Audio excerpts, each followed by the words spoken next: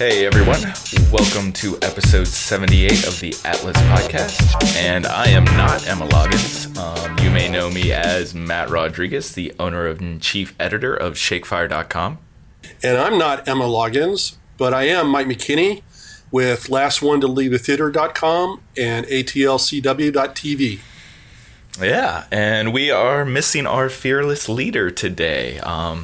If you listened to last week's podcast, she had mentioned that she was getting a new puppy and that we were hoping to have said puppy, Fozzie, the Golden Doodle, guest star on this week's podcast. But alas, that was not possible. And why was it not possible? Oh, I think the puppy's just getting used to its new home and probably driving Emma crazy. Yes, that's exactly why. So sadly, we are puppyless and we are Emma-less for this week's podcast. So you're going to have to deal with Mike and I. But we'll carry on. Yes, we will carry on. So we got plenty of good stuff for you this week. First, let's just jump right on in. This past weekend, all three of us attended Walker Stalker Con Atlanta, which is pretty much the biggest Walking Dead convention. Walker Stalker, they've been doing it. This year was the 5-year anniversary of Walker Stalker Con Atlanta. And it was Mike's first time going to the convention. And I was very impressed. Yeah? You've done plenty of conventions in the past. So how did it compare? Well, what I liked about it is the fact that I don't watch Walking Dead. I watched it the first 2 seasons, and then I stopped. Of course, everybody tells me I should have kept going because it got better. But what I liked about it was that it wasn't just about Walking Dead. There were a bunch of other panels. There was a Once Upon a Time panel. There was a Lost panel with 4 of the actors from Lost. There was a Ash versus Evil Dead panel. And a couple other panels. The floor was amazing. I mean, it's. We found out that the floor space is actually larger than Comic-Con San Diego, and the amount of the autograph area just makes DragonCon look like a baby. I mean, it went almost a whole floor. It was really amazing. And then there was a ton of vendors there. And I almost bought a couple of things that were movie related. So it was a lot of fun. Yeah. Even though half the time I didn't know what they were talking about. Yeah, that was hilarious. I think my favorite moment was sitting next to you in one of the panels with, who was it? It was Ross Marquand, who plays Aaron on the show, and somebody asked him, okay, if you could be any character on the show, who would you be? And he immediately responded with Shiva. And everybody's laughing, and Mike just has this confused look on his face because, of course, you had no idea who Shiva was. And I had to lean over and be like, that's the tiger. And it was good, though. It was a lot of fun.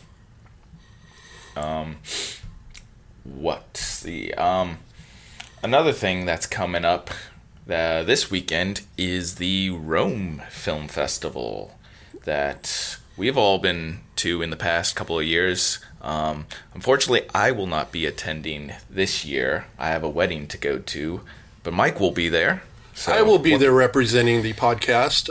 It's actually the 9th, so it's not this weekend, it's the next weekend.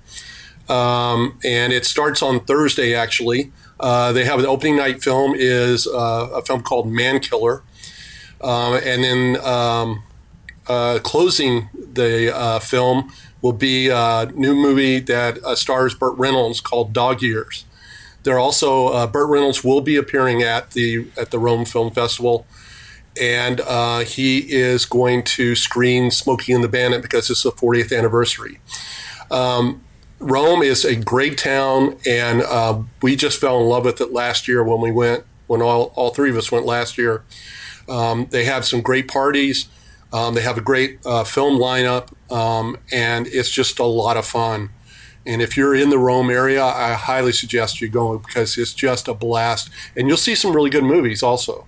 That's the other cool thing. There's some really good movies going to be playing. So it's going to be fun. And I'll talk about it. Actually, the next time we do a podcast, I'll be doing it from Rome. So that'll be interesting. We'll get live updates from you. Yes. Yeah. But no, like Burt Reynolds was at the Macon Film Festival last year where they screened Deliverance, and Burt Reynolds is he's a blast to talk to, and just to get Q&As from him. So definitely check out Rome if you have the opportunity, because I mean, meeting Burt Reynolds was definitely one of the highlights that I've had. Yeah, and they bring a lot of the filmmakers and actors to the festival. So it's a great way to, and especially if you're thinking about making a film or getting into the film industry, it's a great way to learn about the film industry, and you can meet a ton of people and network. Yeah.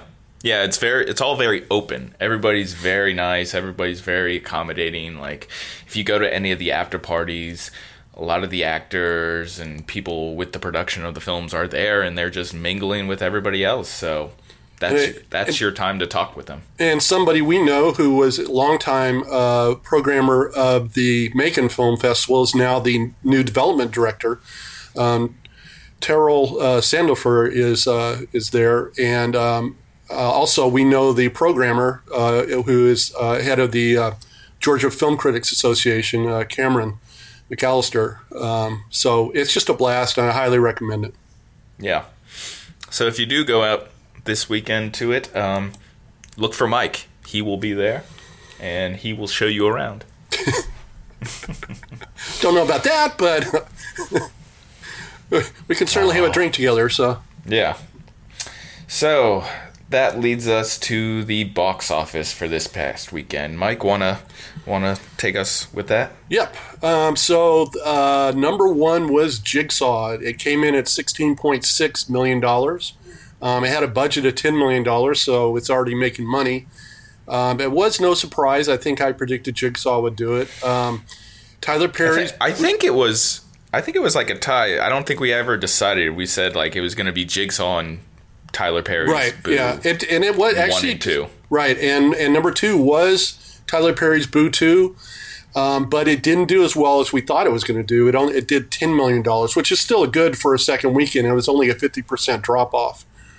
But it definitely was number 1 was Jigsaw by a lot.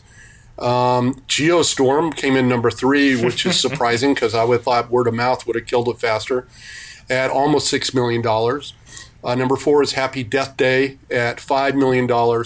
And number 5, Blade Runner 2049 is still hanging around at $4 million. A couple of new movies. Thank You for Your Service, which a film that we all liked, was number 6 at $3.8 million. And then a film that I didn't like at all, I think Matt liked it somewhat, Suburbicon, came in number 9 at $2.8 million. Yeah, I mean, what was it? You said like 15, 16 million was for Saw? Yeah. So, I mean, it was still a relatively slow weekend. Yeah. You know, I think people are saving their money for this weekend when Thor just dominates the box office. Right. The only thing is that Suburbicon was playing in over 2,000 theaters. So it did really, really badly at the box office to only get $2.8 million. And it's going to die a quick death, I think. I don't think it'll be around much longer. It hasn't been getting great reviews, and you know, like we talked about last week on the podcast, how the trailers and all the marketing for it are so misleading. So I think it's definitely turning a lot of people away. Yep. So what's next, right, Matt? So, well, we got to do our predictions for this weekend. What do you think's gonna win this weekend, Mike? I wonder. It's not what, it's how, by how much. Yeah. Well, you've got two big movies opening up. Of course, we have Thor that's opening up, and also Bad Moms Christmas actually opened up on Wednesday night to try to get, I guess, a little head start on Thor. Yeah. I mean, nothing wants to touch Thor this weekend. Because, I mean, that's like those two and Wonderstruck are like the only films that are opening this weekend. And Wonderstruck is a limited release, so if you're listening outside of Atlanta, it may not be in your area yet. It is playing starting in Atlanta here, but it may not be in your area yet. They're doing a slow rollout on Wonderstruck. I'm guessing Thor is going to do, I certainly think, over $100 million and probably in the $110 to $115 million range. Yeah, no, I totally agree with that. I'm actually thinking 120. I'm going to give it a little extra boost. I think people are really excited for it. It's been getting great reviews, as we will discuss in a moment here. I want to say it's still, I know when reviews first came out, it is the highest rated movie of the Marvel Cinematic Universe, which I want to say it has like 96% on Rotten Tomatoes. I'm not entirely sure on that, but yeah, so everything is looking great for Thor right now. Yeah, and then you've got A Bad Mom's Christmas, which is a sequel to Bad Moms, the one with Kristen Bell and Mila Kunis and Catherine Hahn. This time it's their moms coming to visit them. And I'm thinking that's going to do pretty well. It is kind of starting to think about Christmas. We're starting to see Christmas ads and stuff. So I think in the $16 to $17 million range, which I think would be a big success for that film, considering Thor is going to be eating out the box office. No, yeah, that sounds about right. I actually already saw Bad Moms Christmas, and I was surprised at how much I laughed during it. I will admit I have yet to see the original Bad Moms, but I mean, you honestly, even if you haven't seen it, it doesn't matter. Like, the story itself is very independent. You don't need to see the first one to jump right into the second one. And yeah, there's some pretty funny performances for it. So, with the box office over, now let's jump into our reviews. What do you want to do first, Mike? You want to do Wonderstruck or Thor? Yeah, I think we should do Wonderstruck first, because Thor's the big one. Save the best for last? Yeah. So I'll set it up. So basically, this is two stories, and it all merges near the end. So we have Ben, who goes on a journey to New York to try and find his long-lost father. And we also have a young deaf girl back in the 1920s named Rose, who's making her through the streets of New York also to find her mother, played by Julianne Moore. And these two stories intersect each other.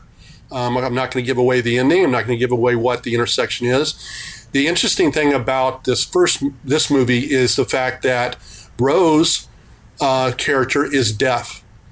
And so anytime you're back in the 20s, it plays as a silent film. And in fact, Melissa Simmons, the actress, is actually deaf. That plays the part. She's actually deaf in real life. Fun fact. It's a fun fact, yeah. And then when you go to the 70s, which is where Ben's story takes place, that portion is in color, and you can hear everything. But here's the connection. One of the connections: Ben has been hit by lightning and has lost his hearing. So he's making this journey without being able to hear, and doesn't relives or don't sign language because it's just happened to him. So these two things intersect near the end of the movie, and so that's the setup. Yeah. So on a scale of 1 to 5, how bored were you? I wasn't bored. Now, I will say this. I'm a big fan of silent films, and I've watched a lot of silent films, so it was kind of fun for me to see a new silent film. But I really wasn't bored. I'd give it maybe a 2. There's a couple of little slow bits in it, but overall, I thought the storyline moved. I was interested to see how it was going to turn out, and yeah. what all because there's a bunch of mysteries in this film that have to be solved by both Rose and Ben. Yeah, I was a little bit more bored than you. I'd probably give it a 3. I really enjoyed the silent film, the black and white storyline that was going on, and I wasn't as interested in Ben's story as I wanted to be. You know, it was during those moments that I became bored. I was like, okay, get to the other moments. And I thought the jumping around was a little bit too much for me. You know, they could have been quicker with it and just to get the story going more. So, But yeah, on a scale of 1 to 5, what is your eye rolling factor? I don't know, probably a 2 again. I didn't think there was that much to roll my eyes at. I do have a fun fact. The guy that wrote the screenplay also wrote the best-selling book, Brian Selznick. In fact, if you go to the atlcw.tv website, you can read an interview with him. But I thought I didn't have that much eye rolling in it. Yeah, no, I'd agree with you. I'd give it a 2 as well. There was some eye rolling in the end, I would say. That's where the majority of mine happened. I won't spoil anything, of course, but there were some moments where I was like, just like, really? It's like you're gonna do all these things, and it just seemed very ridiculous to me. So yeah, I was rolling my eyes during those moments. Who would you give your best and worst performance to? I would give it to Rose, Melissa Simmons. I thought she was wonderful in the part, and this is her first time that she's ever acted in a film. That's who I'd give it to. I thought she was really, really good. No, yeah, I totally agree. I mean, she is what kept me captivated during the black and white sequences, and just, you know, having to rely on her actions and what's going on screen as opposed to dialogue was just great and very captivating of her. And, you know, I too, even though I was bored with the whole the more recent version of the story, still Oakes Fegley, who plays Ben, the main kid in the film, you know, he actually did a pretty decent job, I would say, in the role. You know, anything stand out particularly as worst performance? I really wasn't I don't think there was a bad performance. I liked the young kid that I don't know his name, but that basically helps Ben in his journey once he's in New York. He meets a kid that's living in the city and can help him kind of move around. Julianne Moore's got a couple of parts in it. She plays Rose's mom in the silent film, and she's also a very famous actress. And then she plays a bookstore owner in the 1970s version. But I don't think there's really a bad part in there. Yeah, I'll agree with that. Yeah. Nothing stood out as particularly bad. Fun fact for you about Julianne Moore. This is her second role as being two people in the same movie, and one of them is whose name is Rose. So she was Rose and Lillian in Wonderstruck, and then she was also Rose and Margaret in Suburbicon, which just came out last week. So there's a fun fact for you. Yeah. Were you gonna say something? Yeah, I was gonna. Julianne Moore has been in Todd Haynes directed this movie, and he directed her also in Far From Heaven, which is one of my favorite films from back in the early 2000s. Cool. Nice. So overall, what would you give this on the Atlas rating scale? I give it a 3. I wanted a little bit of more emotional pull at the end of the film, and I didn't get it. I love the concept, and I'm actually want to now go back and read the book, which is half words and half illustrations. Brian Selznick started out as an illustrator, and he actually got into writing books as a way to do his illustrations. So I'd give it a 3. That's what I'd give it. That's interesting. I've never seen a book that's like half words and half pictures like that. That'd be interesting to see how he does the whole picture progression. Yeah, he's got a very interesting way of the way he does it, in which he actually maps it out using descriptions on cards, and then once he's mapped everything out, then he goes back and starts drawing little pictures of everything, and then he sometimes rearranges things. His other book was the basis of the film Hugo. Was it one of his other books, and both those books were bestsellers. And I've seen them in the bookstores. I just never bought them. Gotcha. Yeah, for me, I think I would give it like a 2.5. I didn't love the story as much as I wanted to. I was more bored, and I was like, okay, where is this story going throughout most of it?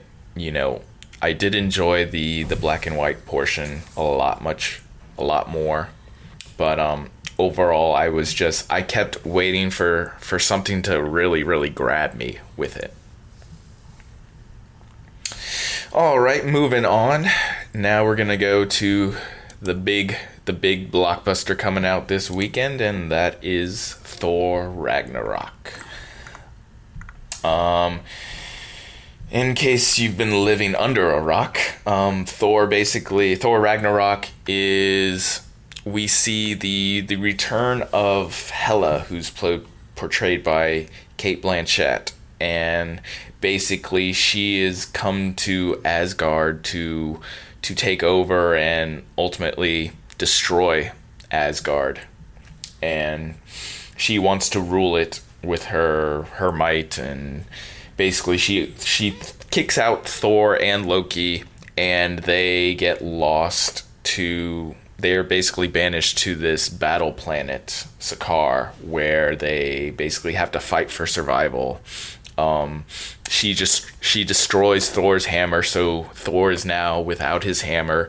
He's kind of lost his power, he believes, and so basically Thor is now abandoned on this planet without his hammer, and he basically has to fight to survive and kind of return to Asgard to overthrow Hela. And he has a buddy. And he's got a buddy, his good buddy, Mark Ruffalo, aka Bruce Banner, aka the Hulk. He happens to be on Sakaar, and he is basically the champion of the battle, the gladiator field. Because what was it? Was it Age of Ultron, I believe, was when we last saw the Hulk, and when he was flying away in the Quinjet. So it's basically we learn what happened to him after the events of Age of Ultron, which is really cool. Yep. All right. So jumping right in, on a scale of 1 to 5, how bored were you? I wasn't bored at all. This is a very different Thor film than the ones in the past because it's got a sense of humor.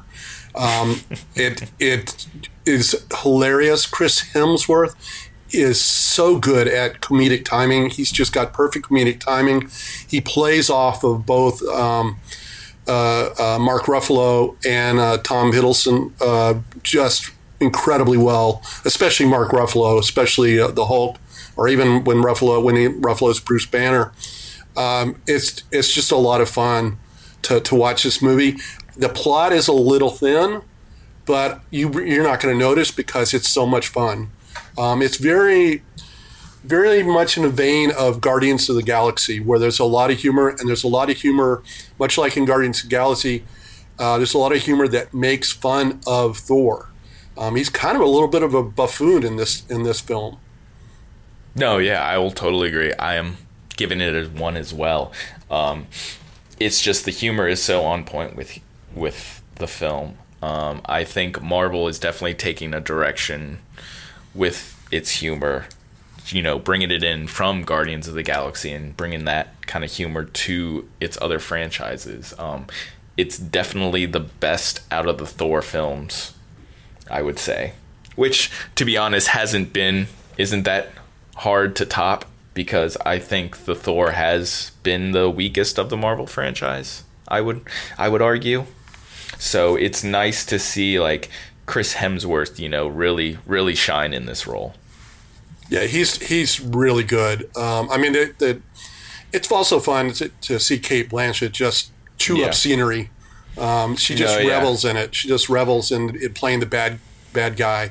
And then we've got to also mention somebody else, and that's Jeff Goldblum.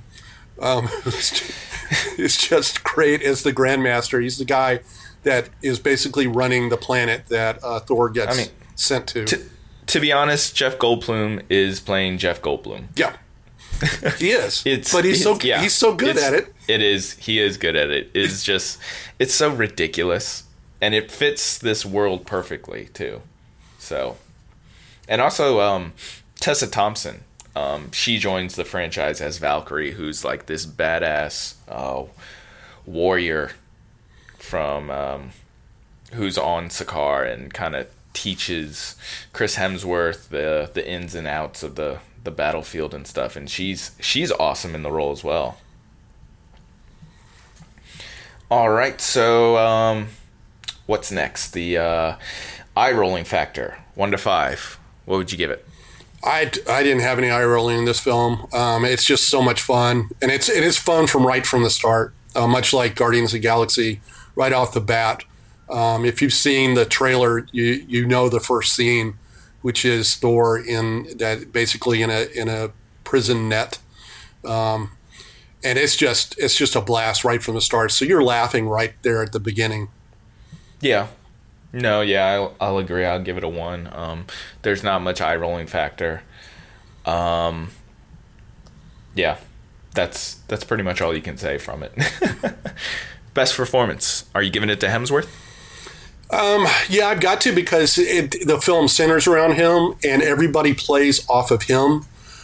He's on screen almost the whole time, and so I'd give it to Chris, just because, like I said before, his comedic timing is just incredible. Yeah. Here's where I'm gonna diverge a little bit from you, Mike. Okay. I love Chris Hemsworth in it. I think he is fantastic, and I agree with everything you say. But I'm actually giving it to the director, Taika Waititi. He actually plays a character in the film. He does a voiceover. I don't know if he did the motion capture as well, but he plays basically this giant rock creature. What's his name? Korg. Korg, yes. And oh my god, I was laughing the entire time. Whenever Korg opens his mouth, it's just hilarious. And he has this, it's basically, if you ever heard Waititi talk, it's basically his voice, but in like a slightly higher pitch. And so it doesn't fit this giant rock monster at all. And it's like this, Korg is just like the nicest, most chill, relaxed guy in the whole film. And it's just, everything he says is brilliant. I was laughing so much with him. So I'm actually giving it to him as my best performance. And Korg's also a little bit dumb, a little dim. He's dim in the nicest way. It's more of an innocent than like dumb. You're just like, oh, Korg. Was there anything that stood out as worst performance? No, I mean, there's some cameos which we're not going to give away that are actually a lot of fun. The long rumored Doctor Strange appearance does happen. So Benedict Cumberbatch does appear in the film as Doctor Strange. It's actually a lot of fun. It doesn't do anything for Doesn't do anything for the storyline at all. It's basically the an extended version of the scene from the post-credit scene from Doctor Strange. Because if you remember that, Doctor Strange meets Thor in the end of that movie, and they're basically looking for Odin, or discussing Odin. And so it's kind of like a longer scene of that. So, but honestly, I'd give it to Karl Urban. He plays Scourge, which is basically he's a warrior who he's Asgardian warrior who kind of switches sides once Hela comes into town, and he's kind of out for himself. But I wasn't sold on him or his character. It felt really lackluster to me. Yeah, I would agree. I would agree with that. But I also would say that he's not given a lot to do. That's true. Yeah. He's really just there to so that Cate Blanchett has somebody to talk to. Yeah, that is very, very true. All right. So on a scale of 1 to 5, what would you rate Thor Ragnarok? Well, I'm going to give it a 5 just because it's so much fun. Like I said, I think the plot's a little thin, and but this is just a blast to watch. I just had fun throughout the whole film, and there's laughs all the way through the film too. Yeah, I'm going to give it a 4.5. I love the film. The humor is very on point. I felt the story did play it a little too safe. As much, it still feels like a very typical Marvel Cinematic Universe story, like a very typical Marvel film. It doesn't take too many chances. As awesome as Cate Blanchett is, Hela is still, she's not that great a villain. It still follows that very typical Marvel one-off kind of villain things. And even though Ragnarok's in the title, I still didn't feel like the pressure was there, like the intensity was there. And so, yeah, I'm not gonna give it the full 5, although it's close. It's close. So let's see. Next week, what do we got coming up for next week? Obviously, Mike, you're going to be going to the Rome Film Festival, so we will be talking about that a lot. Yep. The big films for next week is Daddy's Home 2, the sequel to Daddy's Home. This time, it looks like from the trailers that Mark Wahlberg and I'm blanking on the other name. Will Ferrell. Yeah, Will Ferrell have worked out their disagreements and are rocking the two dads deal until their dads show up. Mel Gibson. They're not even screening that one for us, are they? I don't think so. I don't think so. That's not a good sign. No. And then the other new film is Murder on the Orient Express with an all-star cast, although I'm a little worried about it because Johnny Depp's in it. Yeah, but maybe he's not in it a lot. Yeah. We'll see. We'll see. I'm excited for it. I've enjoyed the trailers.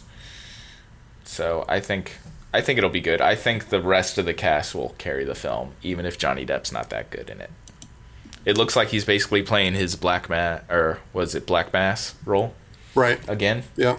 So, and he was actually good in that. So maybe it'll be good. I have hopes for it. And I do have a recommendation for a smaller film. If you like samurai films, there is a film that's coming out that came out today. Called Blade of the Immortal.